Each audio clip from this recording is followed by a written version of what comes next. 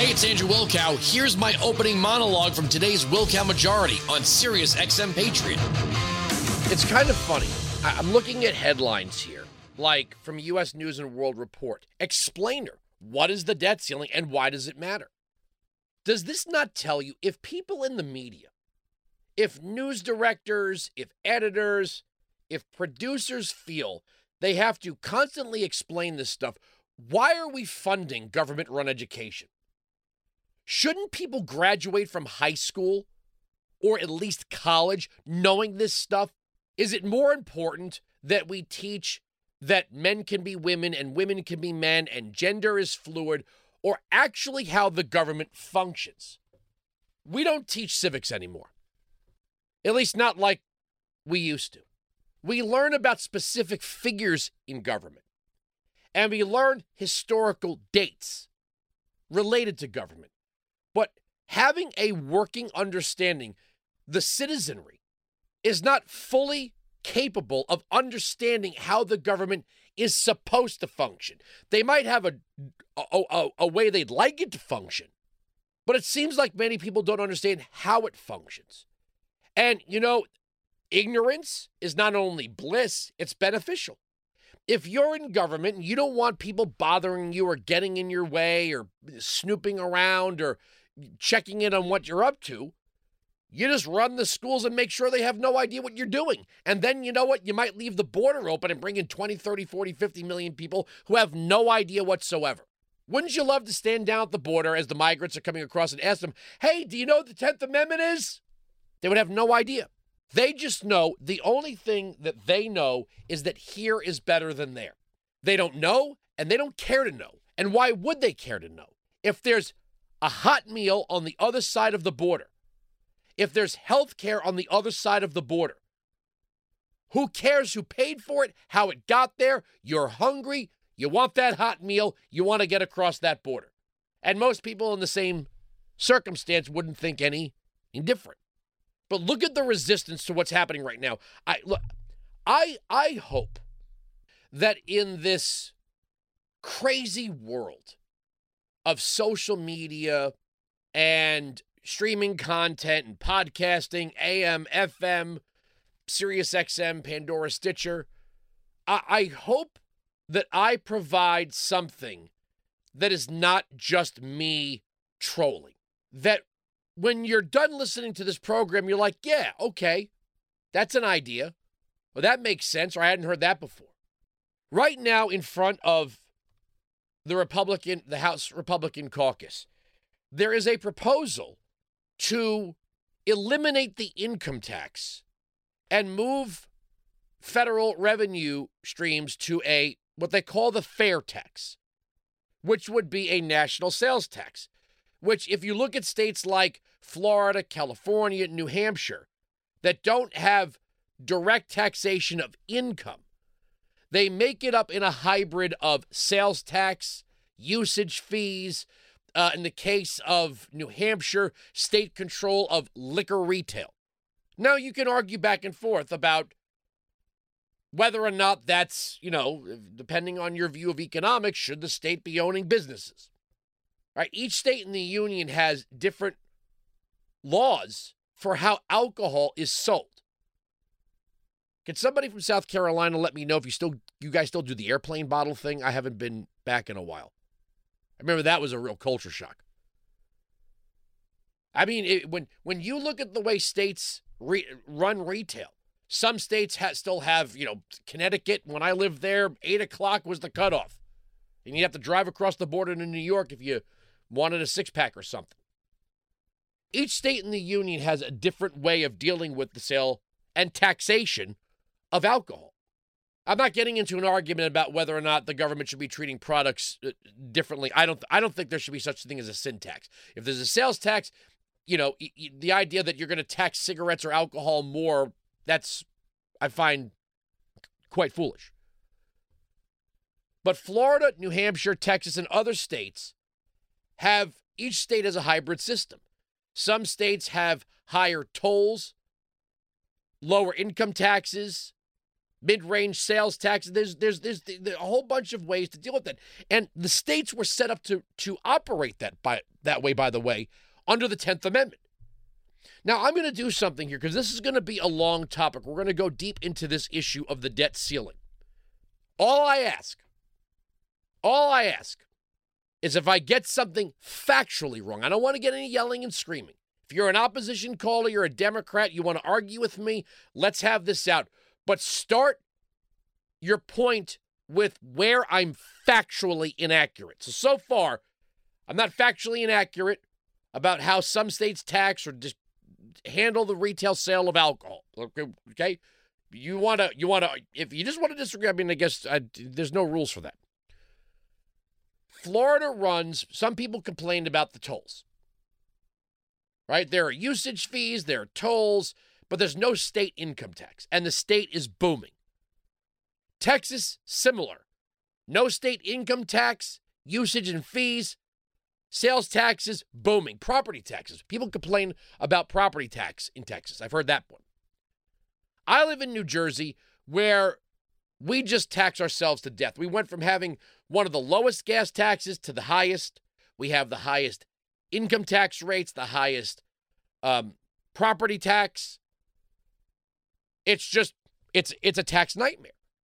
And the argument always was, well, don't worry, there's the salt tax, the salt cap and the salt deduction. That shouldn't be. The idea that the federal government should have to augment its tax rates to offset a state's tax rates is, no, they're separate entities. If you vote for a tax, you should pay it.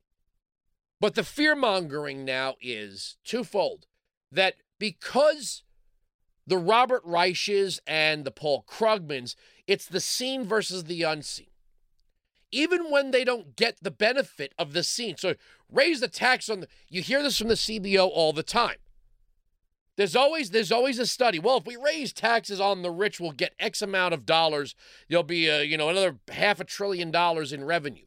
Well, that is if the people you are taxing do not change their habits. So you can't just say, here's a tax we propose, and here's what we'll get from it. And I can prove that to you. If you said, we're going to put a $50 per ticket tax on every ticket sold in a major stadium. So when, Taylor Swift goes out on tour or whatever, do you think that would affect the sale of the tickets? Of course it would. Either the artist and the distributor of the tickets and the venue would have to lower their prices, or people would simply buy less tickets. It would be hard to attach a $50 per ticket tax and still sell the same amount of tickets because people would change their habits. Pricing and cost affects habits, even if you're dealing with the very rich. So if you propose a tax, and now I see it on social media, what we need really is a wealth tax. I don't know how you do that legally.